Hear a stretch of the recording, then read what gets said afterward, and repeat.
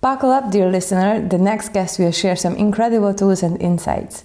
Meet Lavinia Iosub, the visionary entrepreneur on a mission to reshape the future of work and lifestyles. As the founder of Live Lavinia empowers entrepreneurs, remote workers, and startup teams to thrive in the digital age.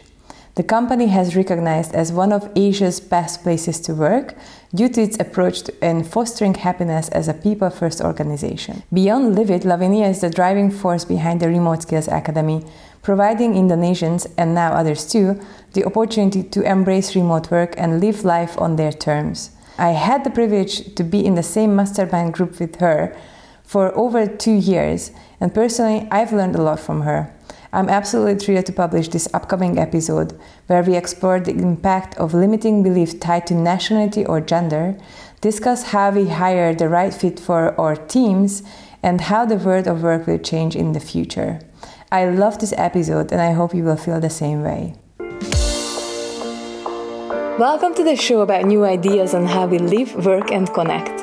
This is Bori Vig, your host, and in the following episode, together with my guests and listeners, we are again in search of something different. Hello, Lavinia, welcome on the show. Hi, Bori. Thanks so much for having me. It's so good to see you. Good to see you too. So you have this amazing co-working space in Bali. How did you end up there and how did you have this co-working space? How did you start building up the whole thing? And then fun fact, it's a factory and I also run a business in an old factory. So we have something in common in that sense as well. For sure. I would say we have more than one thing in common. And we've known each other for a long time and masterminded, right? For a while. So our points of connection are definitely many. So I can talk a little bit about Live as a whole. So I run a company called Live, and we are a support ecosystem for startups and entrepreneurs and remote workers. And we do that in various different ways. So under this Live umbrella, there are a number of different things going on. We have a co-working and innovation hub that you mentioned, right, in Bali. We also have recruitment, boutique recruitment agency we work with in Europe and APAC and so on. And we have fractional HR services. We help startups scale. We incubate and invest in our own startups. And we have the Remote Skills Academy, which is a platform for people who want to learn to work remotely. I started it for Indonesians initially, and now it's going to other places in the world as well. So specifically with the co-working and innovation hub, it is indeed in a former factory. It's a sort of 4-floor building, which kind of used to be a sweatshop, really. It looked not great. Yes. It was a clothing factory. It's a space of 1,300 square meters, so quite large. It had like 2 squat toilets for this entire space. And it had gone bankrupt about 4 years before I walked into it. It used to make clothes for exporting in New York. So it was the kind of clothes, the I've arrived type of outfit, and they were still lying around when I walked into the building. It was quite interesting. And then I was telling people like, oh, I'm going to build this thing, and in there and so on. And they were like, where? Here? Okay, fine. This lady's crazy. So basically we had at the moment I'm talking about, looking at this factory, it was one of the many buildings I looked at. We already had a startup and remote worker community in Bali. That we had been kind of building and nurturing for a while. And we had at the time a co-living space, to say so, a few villas, right, in Bali that we had turned into a co-living space, but it was way too small for what we needed at this point. And then also when the community grows, what we found out, it's very diverse for us. It's like both Indonesians and foreigners and very different lifestyle, single people, families, different budgets and so on. It's very hard to actually do something that makes sense for everyone. So we concluded that it would make sense to build or rebuild something bigger where people work and play and meet and have events and so on, but then everyone lives at their own place, right? So that's kind of what we did. And that was the mission I was on. My business partner, who's called Michael, he's originally from Denmark. He was the one that first arrived in Bali a few years before me. And he did at the time, I guess none of these things had names. Like he basically did a vacation, a retreat for entrepreneurs, without probably knowing it was called that at the time. This was the early 2010s. So all of these things were very like not even emerging, like in the very, very early stages. Digital nomadism, I think, what would you say? When would you say it exploded? I would say like 2013, 2014, like that's when it kind of started booming, but booming at a niche level, right? Because it's booming now, right? Like it's going mainstream definitely. now. Yeah, definitely. So that's the let's say the short story. Of course, leaving out a lot of the challenges and different turns and twists and corners and obstacles and things like that. So yeah, that's in short the story of the hub. Yeah, amazing. So before that, you were in the UK, right? Before that, I was actually in a country called Azerbaijan. Wow. So I lived there for 4 years before moving to Bali, and I was running a different business there, and I was quite burned out. So yeah, it was a very successful business, but there were definitely industry specific aspects, and then also cultural aspects, quite a lot to deal with. So I was ready to go to a new place. And I had been traveling to Southeast Asia pretty much every year while I was in Azerbaijan, because Azerbaijan is kind of like, it's literally sitting 40% on the European continent and 60% on the Asian one, or the other way around. I don't remember exactly, but it's like Eurasia, right? Like, let's say in between. So it's much easier to travel to Asia than from or Europe. So I had been, interestingly enough, I had been to pretty much all the Southeast Asian countries, but I had never been to Indonesia nor Bali. So I'd been to Thailand and Malaysia and Cambodia and Singapore and so on, but I had never been to Indonesia. Yeah, when I first got in touch with Michael, I was that was one of the areas in the world where I was like, oh, I would like to live there, right? To see what else is there other than just, traveling around. Yeah. But you did not do like what I like about this story. I think you didn't do like the classic route on how you ended up in Bali, like becoming a backpacker, figuring out that you want to do this as a lifestyle, and finding Bali as like the hub for that. But you kind of was business led first. I have this feeling that you always had this business mindset and running businesses it seems like from a really young age, because when I talk to you, it feels like you've done at least 5 persons' lives in one. You're doing so much always. Here's one thing that I always wondered so we know each other for I think 3 years now. And one thing that I always loved, we are coming from neighboring countries, and so we have super similar culture. And what I feel that countries who are not defined, like not the classic traveler countries in the beginning, I would say Germany and maybe the States and Australia, I would feel that we have limiting belief concerning travel, but also how good we are in the word. Is it like whenever I have a negotiation, or I used to have negotiations, maybe hopefully now I'm over this, but I used to have this I don't worth that much because I'm from this country and I'm not that smart, or I'm not that, I don't know. And I know that people around me who I know from Hungary and around from this region, and I'm pretty sure that it's same from other countries as well, that are not classically the cool guys. Do you think it's right? Do you think that's something that happens to people? Yeah, I think it's definitely there. When I became a location independent entrepreneur, digital nomad, remote person, whatever you want to call it.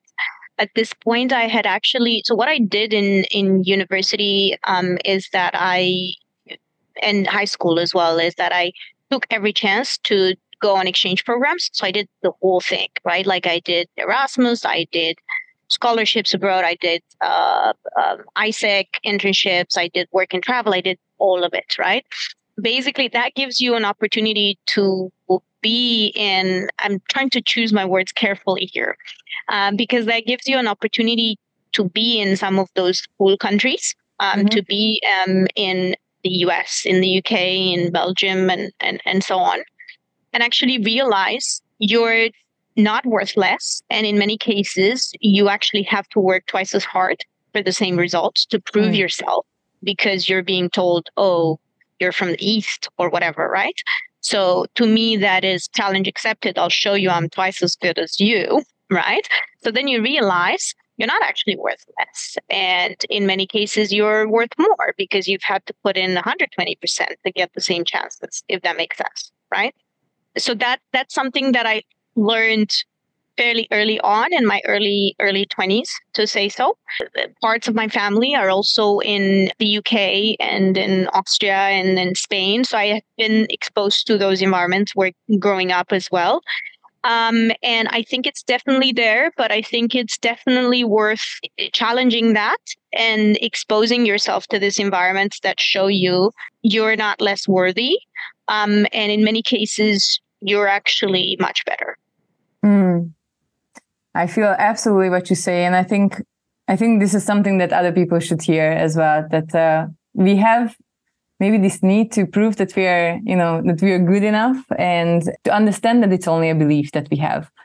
And therefore, maybe sometimes I think it even comes from us and not even from other people. And once you realize it, I think you're going to be in way better negotiation positions, way better positions when you're choosing your path, and then maybe asking for your price or asking for your job that you want to take. If I can just add a quick thought here, absolutely. It's all about the stories we tell ourselves. And we can touch a little bit here on, we're both women in business as well, and Eastern European women in business. Not that it's a competition of who's the most discriminated or anything like that, but that's like a double whammy usually.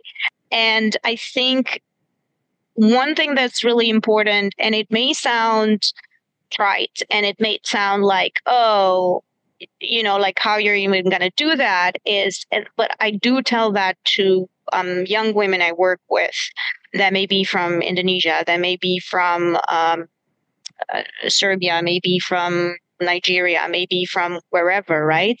Or may just be a female from even a super developed country, right? But that feels like that's an important part of the story, is like, walk in and sit at the table like you own that seat, right? Because you usually do. And what I see with women a lot in many places around the world, especially developing countries, is that 80% for these women is usually other people's 120%. Like, the amount of work and the amount of motivation and the amount of drive that a lot of women put in is almost unmatched, right? Especially when you come from a developing place. So trust me, your 80% is someone else's 120%. So do walk in and take that seat at the table like you own it, not like you were given a big favor that you're at the big table, but I do that all the time. I do the favor all the time. And yeah, it's crazy that you say that. So I think there's so many privileges that other people don't see, and maybe on the other side, maybe we don't actually realize that we are limiting ourselves because you don't see the water you're swimming in, right? And as like an Eastern European, or as you said, like from other countries that are not like the cool countries, you kind of feel that you deserve that favor, and then that's definitely not true. I feel that we also have this privilege as remote workers, and then you talk about as well that there is this privilege for remote work. And how can we be a little bit more inclusive? And I think you're doing amazing in Indonesia with this. Can you talk a little bit about that one? What's your take on that? Yeah, absolutely. I think when people think of remote work, a lot of discourse in the world right now is about freedom and autonomy and choice, right? And all the trying to push people back into the offices and so on. It really revolves a lot around that, around like, no, I want to keep my freedom and my autonomy and my choice and so on. And that's absolutely true. And it's a big part of remote work. I think the other big part of remote work, of the discourse that we should have around it, that people who have that privilege may not be very aware of at all times, is the aspect of diversity and inclusivity, right? For a lot of us traveling around the world and just hopping by to wherever, whatever country, right? Like depending on your passport, it may be a wide array of countries or a narrower array of countries, but for a lot of us from, let's put it this way, the white world, right? It's a big number of countries where we can just go, drop by, have a visa on arrival or not even need a visa, or it's very easy to get one and so on, and just hang out, explore the space, at the place and so on. And that's great. But for a lot of people in other parts of the world that may not have that kind of passport or may not have that kind of revenue, right, that allows you to do that, it is a lot more than that. Working from your own home or working from a cafe or so on may actually be the biggest freedom, right? Like not even moving around, but just being able to access global opportunities. And so you know this well, so I'm just going to tell the story in short for your audience as well.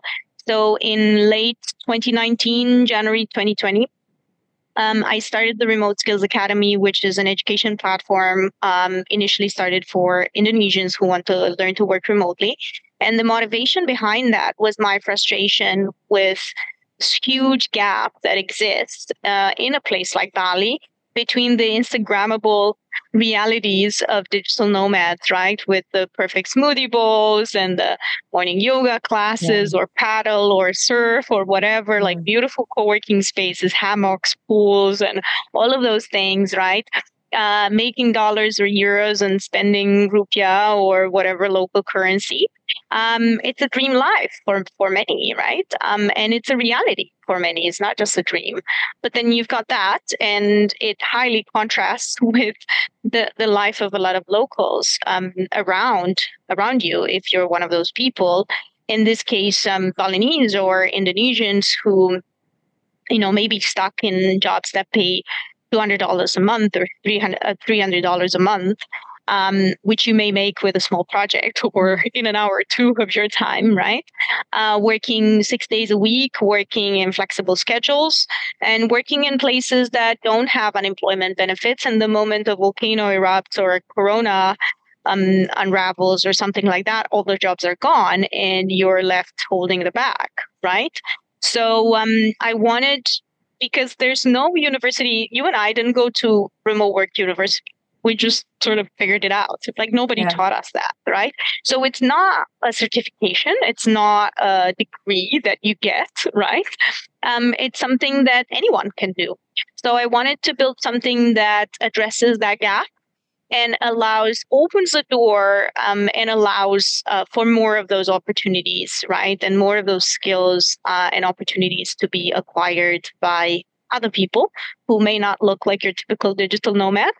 So we started with a class of 23 people in February, March 2020, which is exactly when the pandemic started unraveling.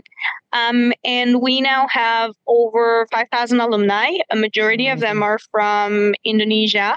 But we also did a few projects with our common friend Lily in Thailand, right? And a partnership in the Philippines. And we did one with you with Hungarian students as well. And now we're looking at Belgium and so on and so forth. Amazing. Because those challenges are not limited to Indonesia, right? They are just about leveling those opportunities and building a solution that addresses that gap. And it's obviously much bigger cause than any one company can tackle. So there needs to be a lot of us doing more of that. But it's definitely something that I feel we need to talk more about as people who do have that privilege, because it is a privilege. We may not realize, but because oftentimes when you have a privilege, you're not that aware of it, right? It's the people who don't have it that are very aware of that. So I would definitely encourage and welcome a lot more conversations about that in the remote workspace. Oh, definitely. I remember the first time when I realized how privileged this whole lifestyle is. And then I actually didn't go deep on how to change this. And this is what I really love about what you're doing, because this is an easy way to change. First of all, what we've already talked about, the mindset, how we can change actually the mindset of people who are from developing countries, and they think that maybe they are good for only one thing and then they will never be able to work with this environment. But then if you manage to change this, what I was wondering about, how do you think it's going to change the landscape? Because I think there's going to be a lot of economic consequences. Now it's kind of what you said. We are traveling to the countries where we are earning dollars or euros, and we are spending it in rupias or other currencies. And how do you think it's going to affect the economy if we actually have the inclusivity? Yeah, I think the economy as a whole is a long way down the line. I think because local or regional economies are pretty robust, pretty large ecosystem, right? I think what we can talk about on medium term is levels of compensation or value-based compensation, right? Because right now you have someone who may have had a job in Silicon Valley and is making $200,000 a year, right? Moving to Thailand or moving to Sri Lanka or moving to Bali or whatever, right? Or Lisbon and so on, and blowing up the local real estate market and cafe latte prices and all of those things, right? Yeah, true story.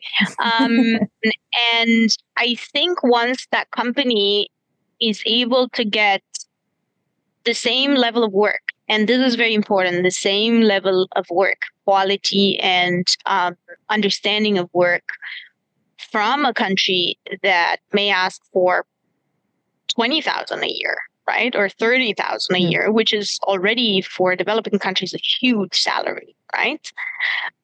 Then we'll see things sort of leveling up and meeting somewhere in the middle.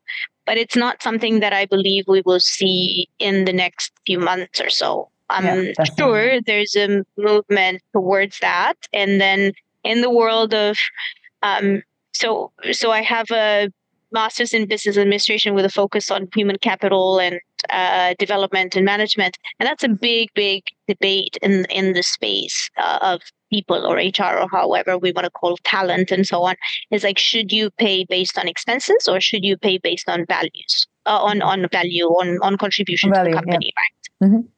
Should you pay based on, this person lives in Frankfurt and they need to make minimum 4,000 euro a month to live a decent life, or should you pay based on, this brings X amount of value into the company and this is what we're willing to pay, right? And there's strong arguments on both sides. I do think that we're going to see certain drops in really high salaries. Certain cities that used to be very expensive will probably go a little bit cheaper if there isn't everyone in the world trying to crowd up to live in there, right? And I think people from, let's say, cheap countries that are able to prove a certain level of value and contribution to the company will see a big increase in what they're able to charge, right? Because what's happening right now is that work used to be a location, right? Our parents, they said, I'm going to work. What was work? It was a place, right? So they were the office, dressing up and going to work, right? And now work is an experience, an activity, a mode, whatever we want to call it. For you and I, we don't need to go to a certain place to do work, right? So the idea of value and work and all of those things will be more and more disconnected from the place someone is doing that work. And I can tell you that in my team, with a few exceptions of people that, have to be at the hub to ensure certain operations and so on, because that can't be done remotely, for people whose jobs are remote capable, I really don't care where they are, right? They could be in the next village in Bali, or they could be on Elon Musk's Hyperloop going to space. As long as they have an internet connection, I don't really care where they're tuning in from, right? And I think more employers and more companies will move in that direction, where it may not even be that relevant where you're tuning in from, as long as you are actually able to show results and put in good value, right, into whatever project, venture, team, company, whatever you're contributing to. Yeah, I think we definitely see that we are going that direction, especially after the pandemic. And I recently talked to someone, I asked this question, and he's a classic conservative leader, meaning he's not really believing in this, which is really weird because he's also a traveler. He goes traveling a lot. And then he still wants his team to be coming into the office and maybe giving out like 1 day of home office. It's called home office. I never used home office, so I don't know. And I asked him, like, do you think it's going to be something that that employers are going to give out as like the new benefits? Like you can work from wherever you are. And he said he would never do this because he doesn't see as much results when they are not sitting in. What do you think he means in this? And I have an idea what he means, but I wonder what's your take on that? I'm not sure what he means, but I'm definitely sure of what's going on. He doesn't have the right people. It's very simple, right? He's got people that are used. He's got people that are used to being managed like children, not like adults. And I'll go a little bit meta right now because I think it's related to a lot of other things that are going on. And as you know, future of work is a big topic for me, and I've been looking into that and researching it and speaking about it for many years now. And I think what's going on is that work is something that people will do, us human will do, even when a lot of things are automated and outsourced, or to algorithms and robots and so on, or to highly specialized roles that do 100 of those every minute or things like that. And why I think that is because for many of us, work is a way of fulfilling a lot of deeply human needs. So a need for belonging, a need for self-expression, a need for meaning and purpose, contributing to something that is a little bit bigger than yourself, and so on and so forth. We don't need to guess. We know these things make us happy, right? As humans, this is how we evolved as a race and ended up dominating all the other races who were stronger and bigger than us. And we will not stop being like that anytime soon. We will not stop looking for belonging and self-expression and meaning and purpose and progress and all of those things, right? Maybe there's a subset of humans who just want to watch Netflix all day long for the rest of their lives. That's possible. But most humans, want to contribute to something, want to belong to a cause that is bigger than themselves and so on. But the problem is that work, the way it's looked until now, for the past few decades, is making a lot of people really miserable. It's making people wait for Fridays and hate Mondays and, to hate their boss and all of those things. So if work is something that is inherent to humans, and we will probably do it for a long time, but work is also making us feel miserable, where are we at? And where we're at is that we need to reinvent work, right? Like we need to reinvent the way things are done so that they fulfill more of those needs that are workplaces and projects and so on, roles that we take on and so on, fulfill more those needs that I was talking about and make us less miserable, right? And one of the main things that makes people miserable is that everyone is treating everyone like for children in the workplace, right? Someone used to 20 years ago, 10 years ago, someone used to tell our parents what to wear, what time to show up, how to behave, what words are okay to be used and not, when to take a lunch break, when can they go to the toilet, and so on and so forth. Like Is that conducive for being an adult? No. So we basically raised entire generations of workers who not only expected, but also almost needed to be managed in that way. But that's making people miserable, right? Yeah. Who loves micromanagement? I don't know anyone who loves it, right? So one of the ways of reinventing work is to bring empowerment of being a manager of one, that being yourself, first and foremost, right? Someone shouldn't come to tell you what to do and when and so on and so forth. Unfortunately, your friend created one of those environments, and it is self-perpetuating itself because it's hard to get people out of that type of environment, right? Now, if he's probably right. If he sends everyone home or says, you can work from anywhere and I'm not going to time track you, I'm not going to check. These people aren't prepared to be productive. They aren't prepared to show results because that's a muscle that you actually develop over time, right? I don't mean to brag here, but you probably know Livit is one of the best places to work across the whole of Asia. We ranked it in 2022. And we also, during the pandemic, doing one of the biggest crises that the world has ever seen in the last many decades, we had our highest revenue yet. And productivity like per head, like just record high, right? So you can't tell me this doesn't work, right? Yeah. You have to convince me. You have the proof. You have the proof that it's working. Exactly. And I love this perspective that if you take care of what people actually, how they feel when they're in the workplace, and I'm not saying like, it's also about the hammocks and the table tennis and the nice stuff, but it's also, are they engaged? Do they have enough goals in the workplace? Are they aligned with the same purposes as you as the leader? Or are they working for you, not with you? And I think those are the mindset that can, if you kind of change that when you're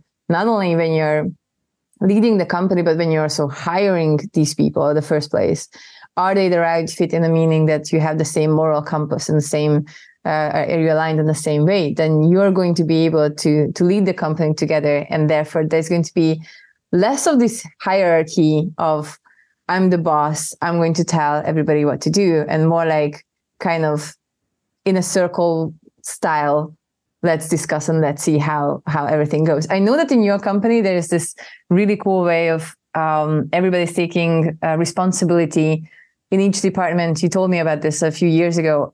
Can you tell a little bit about that? Yeah, absolutely. And to your earlier point about the hammocks and the slides and everything, we have those at the hub. They look cool in photos. They're tiny details, right? Like they have nothing to do with they are a way of expressing the culture. Yeah. But culture is actually what happens when you remove all the walls, when you remove the location, right? Because the moment you remove location, the question becomes not where people work from, but how do they work together? And that's the real problem we have to solve right now, right? So yeah, in our company, the ethos of the mantra is self-management, right? Managers of one. So the one is you, first and foremost. I've borrowed and applied in our company many of the principles and tools described by a methodology called holacracy. And this methodology basically decentralizes authority to the smallest level. So instead of me as the CEO of the company deciding all these things and telling people what to do and so on, or having to approve everything, that is broken down and decentralized to each role and to each team, to each small team. So they can actually, because they're the closest to the work they're doing, like I don't know what's the best tool to schedule our social media posts. They know best. Why should I decide that? Why should I even approve that, right? Or I don't know what's the best way to apply X part of legislation better than our legal team. They spend their whole day thinking about that and studying that and talking about that. How would I know, right? So what's going on is that before, the way you advanced in your career is that you became a specialist in the field. You learned all the answers about it. The world was moving and changing very slowly. So it was very likely that the answers and the knowledge you had was going to be the same in 5 years from now as well. And then you were put in charge of people. And then now your job was to actually share the same answers with everyone and to hold all the answers, to approve everything, to tell everyone what to do, and so on and so forth. This was a slow moving world, right? A long cycle world where, for example, 30 years ago, the average life cycle of a company, once it figured out its business model, was 75 years, right? 75 years. You just figured out we're selling toilet paper, flowers, milk, whatever it is.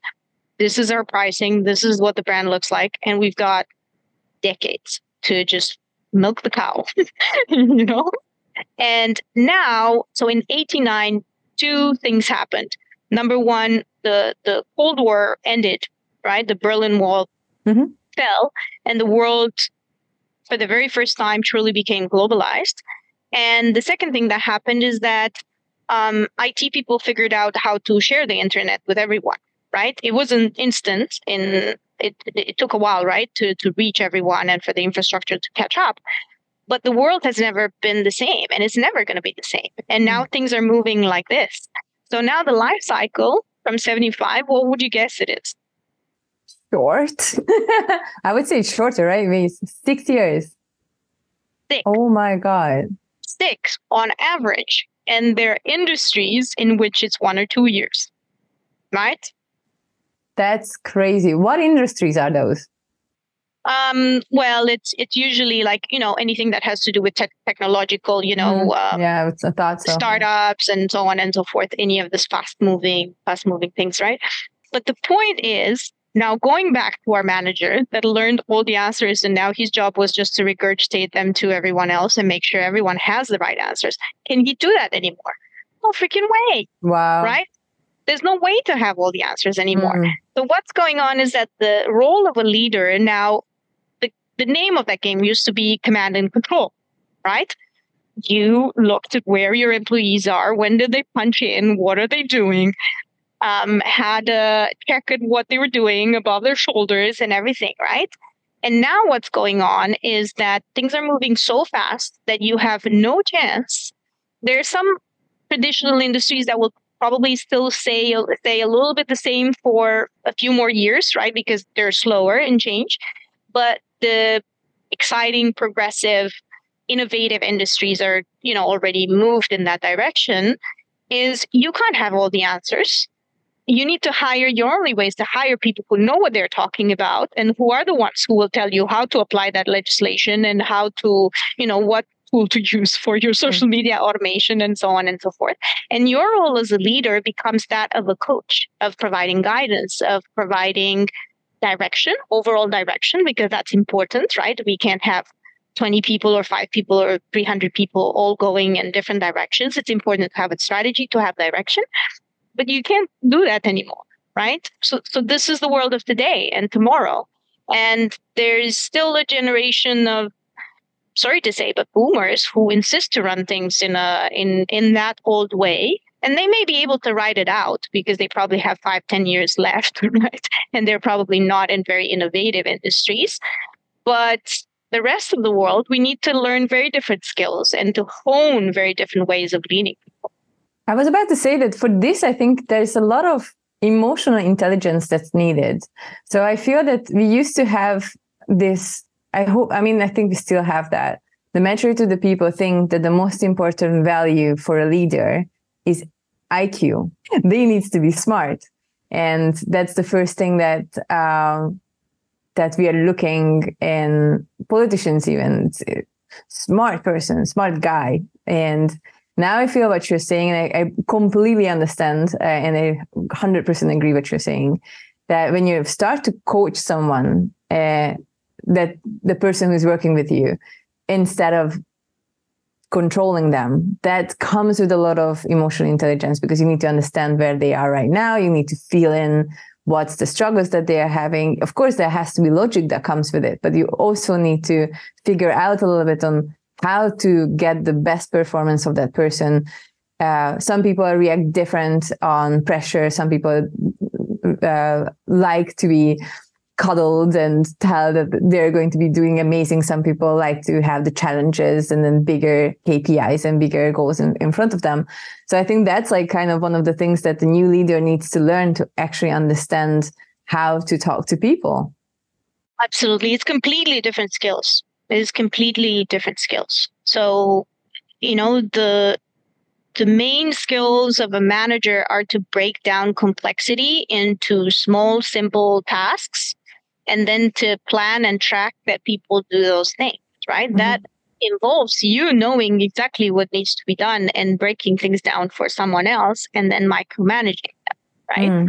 And then the most important skills of leadership is to kind of paint a different picture of how reality could look like, or this vision, which could be, I think a lot of people think of vision as this like big, like super vague, absolutely crazy thing, right? But vision can be like, oh, next year at this time, we could have more of XYZ, right? Mm-hmm. That's a vision as well. It's something that doesn't exist yet, right? And we want to get to that. Mm-hmm. We want to author a different version of reality, and it could be a little different or it could be very different, right? So painting that picture and kind of, onboarding people on what we need to do to get there, but not at the level of micromanagement, not at the level of, have you done this? Have you done that? And so on. And they're completely different skills. And I think for modern managers, leaders, and anyone who works with people and whose success is dependent on people working with them, the key understanding is that of what drives motivation in people. And it turns out there's 3 pillars of motivation, and they're autonomy, mastery, and purpose. It's that simple, right? So people want to have at least a little bit of autonomy over how they do things, when they do things, from where, we see now the backlash with the return to the office. People gain that autonomy and they don't want to let it go, right? And it's just one way of expressing that autonomy. Mastery. People want to learn things. People want to be good at something, and you have to give them a chance, right, to improve on those things. And purpose is exactly what we were talking about before, right? Contributing to something, feeling like you matter, feeling like what you're doing matters. And that's why the hyper-specialization of the industrial era actually made people miserable, because your tasks and your roles were so small, you couldn't see. You were just a cog in the machine, and you couldn't see how you're contributing to anything of value. You're like, oh, I'm just putting this screw in here and then sending this thing on the conveyor belt. I don't see the car I'm building. I don't see anything, I'm just putting screws into this little metal piece, right? That's not motivating. So yeah, that would be autonomy, mastery, and purpose are the pillars of drive, of motivation, of getting people to do anything with you and for you.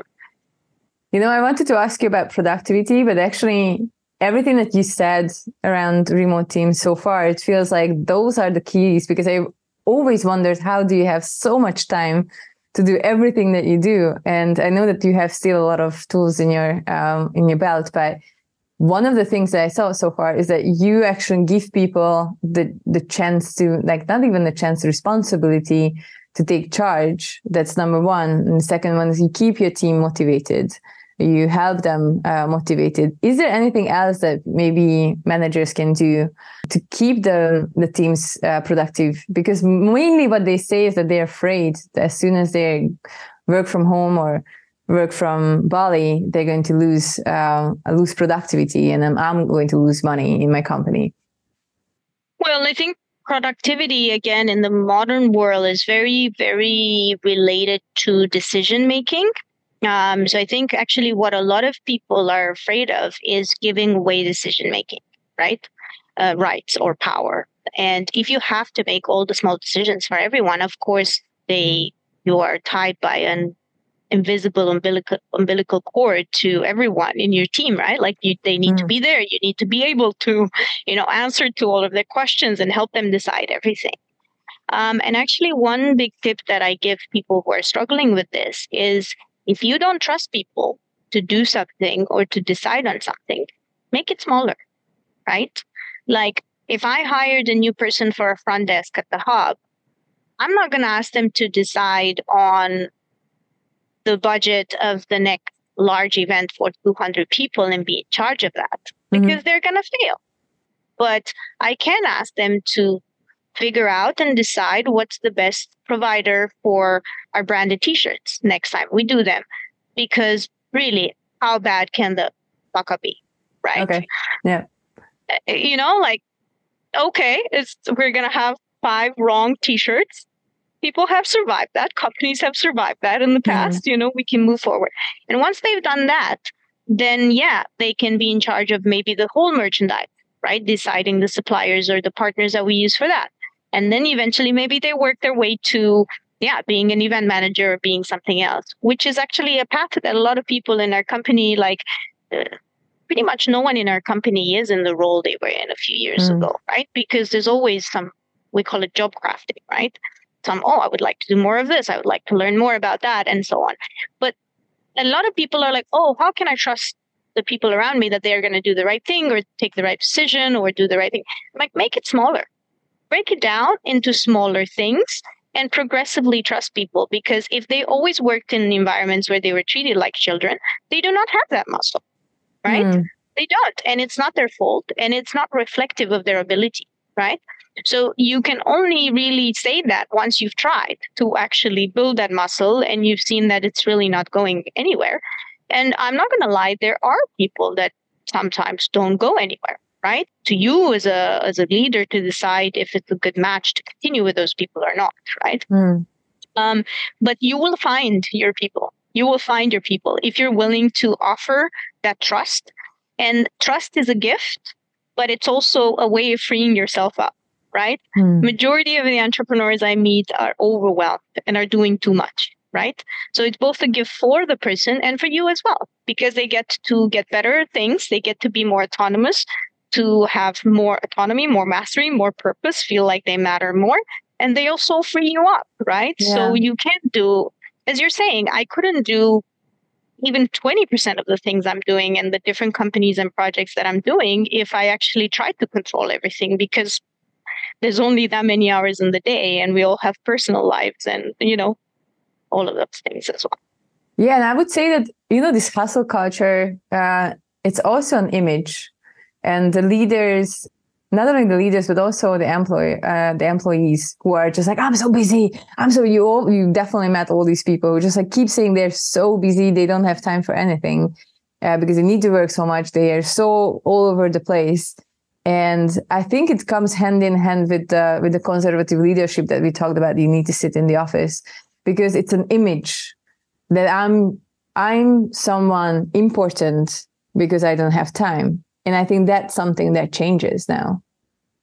It absolutely is. And there's a lot of more philosophical answers we can ask about that, right? Is it your need to show that you're worth all the things you have because you're doing so much, right? Or you think everyone else can't do anything without you? Like, what does that say about you, right? Like, what does that say about me if I'm here and I'm saying none of the people I hired can get anything done without me? It probably shows I have no trust. It shows I probably attract people who aren't very independent, right? And it probably shows that I want to be in the middle of things and I want to be the one always driving things and that I somehow need that for whatever reasons, right? Yeah, Self-worth, exactly. Self-esteem, and so on and so forth. So there's almost like a full psychotherapy session we could go into with that, right? Why do we need that? Why do we need to always be busy to prove that we're worth, right? Or that we're, doing the right things and so on? Because the truth is, it's oftentimes a vicious cycle rather than an actual necessity, right? I think just before we started recording, I was telling you that I was away for a while and I was working remotely for a part of it. We have a company in Europe and some partner companies as well. So I was at events. We saw each other in Turkey. The two of us were at the same event. And then I was doing some work-related stuff, but I was also completely unplugged for a while, right? And I think there's a lot of a lot to be said about that, right? About removing yourself and seeing what happens, seeing what works, and seeing, I oftentimes, when I unplug myself, I see people massively stepping up. I see some mess ups as well, and you need to deal with those. But fortunately, we're not operating on people's hearts, right? We're not doing cardiac surgery. We're launching rockets in space. We're doing something else. So when I give people that chance of, I oftentimes I tell them, you can take this decision yourself, just do it, whatever. But it's only when I remove myself completely that they're like, oh, okay, I'm alone now. I'm empowered. I'm allowed to do this. So I'm just going to take a leap forward. And some of the best leaps in my team have been when I unplugged myself. And it was good for me and it was good for the team as well. I had the same experience. The first time I actually hired, not the first time, but I needed to hire, I think, 2 more people. And I published the book like years ago, and it was 1 month late. Therefore, I was not prepared for logistics and whatsoever. And I hopped on Nomad Cruise the first time in my life, actually. And I had 6 days from the day when we launched till the day that I hopped on the cruise. And I had no idea that I'm not going to have any internet coverage for 2 weeks straight. And I hired one of my friends who recently had a baby, and she was like, I'm bored. She didn't know what's coming, but the baby was a good sleeper and everything. So she was like, I'm super bored. I need to do something with my brain. I'm like, I'm so overwhelmed. Can you help me? And I just like gave her all the things that I think she could do. And I was like, well, I'm going to check on you every day. Like, we can just talk every day if you want. And then I got on the board and I had 0 internet for 2 weeks. So she needed to rise up for the occasion, and she was incredible. We ended up working together for 2 or 3 years after that. Because by the time I got off board, I had everything taken care of, and I didn't need to do anything with that particular. I still don't know what the systems that she came up with. I had no idea. I never needed to touch any of that.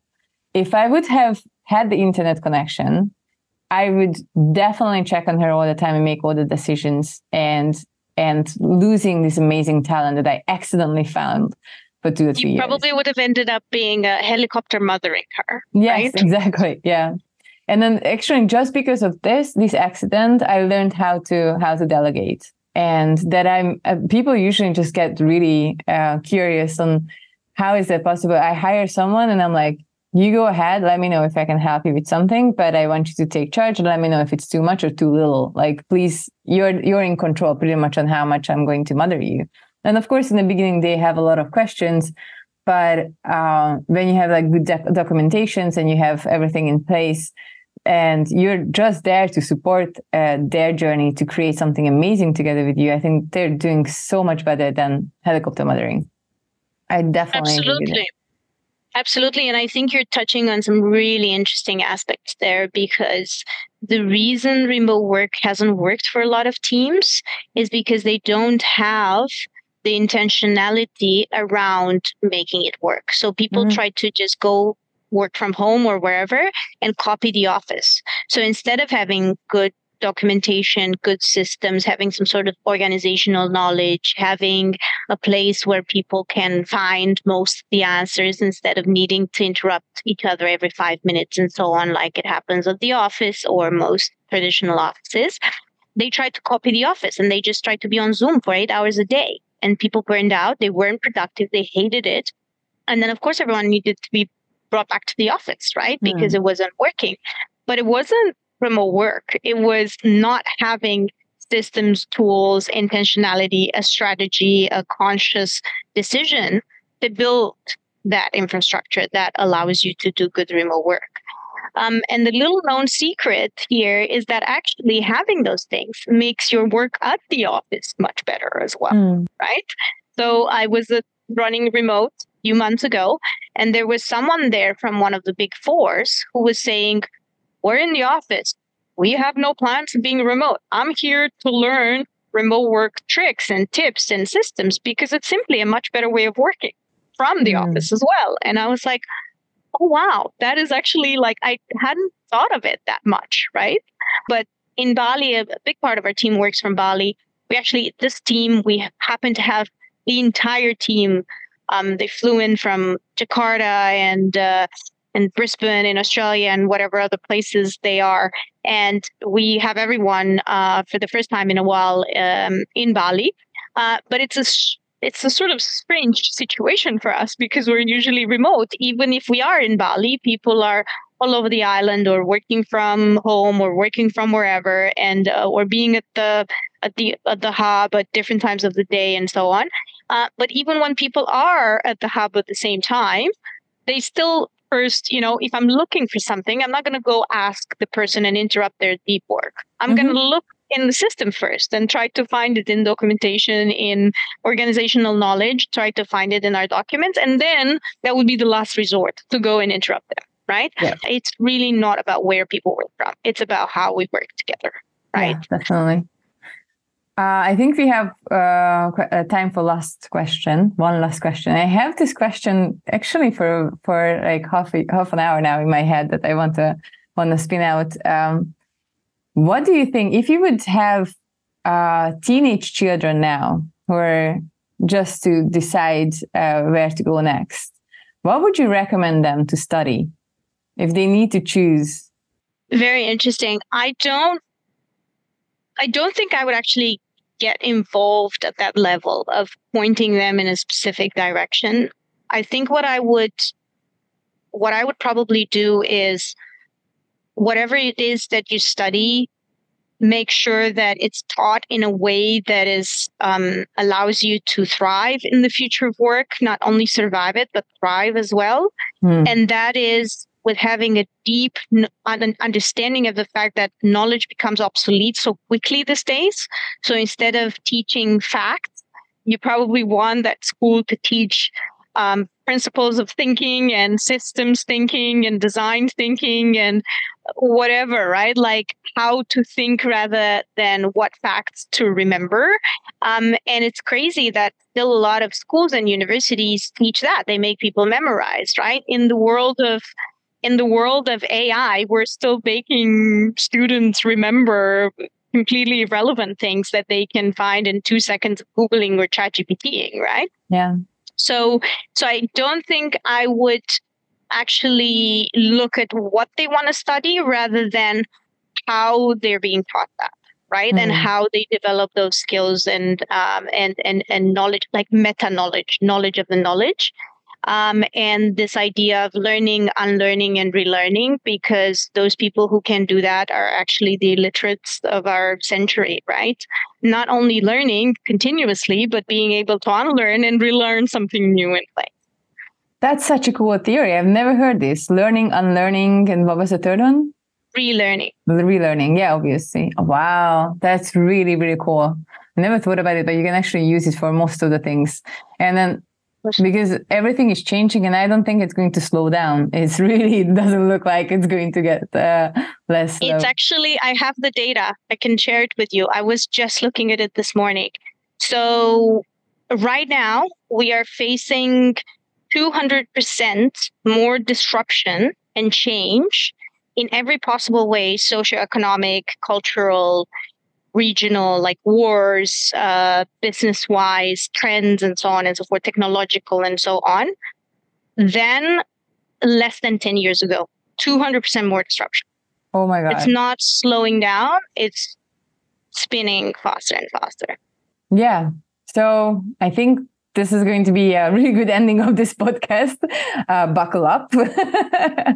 Buckle up. Buckle up and just make change and reinvention and innovation your friend, right? Like not your enemy. Because you want it or not, these things aren't going to stop. They aren't going to slow down. When Gmail became a thing, the post office employees could have sort of protested as much as they wanted. Nothing would have, like you can, like just the fact that you don't like AI or you don't like that things are moving too fast, that doesn't mean it's going to stop. Like it doesn't care about what you feel about it, right?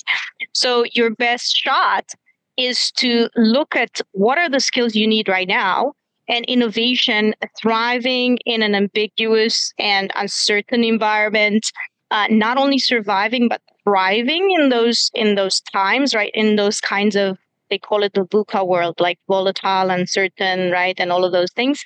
and making change and disruption your friend and riding that wave rather than rejecting it or trying to fight it is how you're going to have fun and a hell of a ride in the future.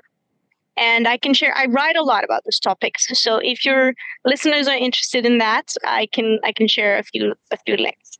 Yes, we're definitely going to put every link in the show notes about you. Is there anything that you want to recommend them to look for when they want to contact you? Which would be the best way to contact you if you want to get in touch with you or just look you up? Sure. I think I shared the link to my LinkedIn. If I'm always happy to hear from people via email as well. If they want to ping me, I have a Substack where I sometimes write about these things. We have a blog at Live It that talks a lot about some of the things we talked about today. So definitely multiple ways to stay in touch. And I would love to hear opinion, thoughts. If they disagreed with something, I love people disagreeing with something and adding to my sort of base of knowledge and relearning and unlearning and all of those things and having those interesting conversations. So please do reach out if there was anything interesting that you agreed, that you disagreed with. And thank you so much for having me once again. Lavinia, as always, it was such a pleasure to have you and to talk to you, and hope to more to come. You are listening to the In Search of Something Different podcast, where we talk about new ways and ideas on how we live, work, and connect. If you like this episode, don't forget to give us a 5-star rating, as it helps in this world. And also, you can say hi on Instagram. You can find the show under In Search of Something-Different. I'll come back to you soon with the next episode, but until then, don't forget to stay curious.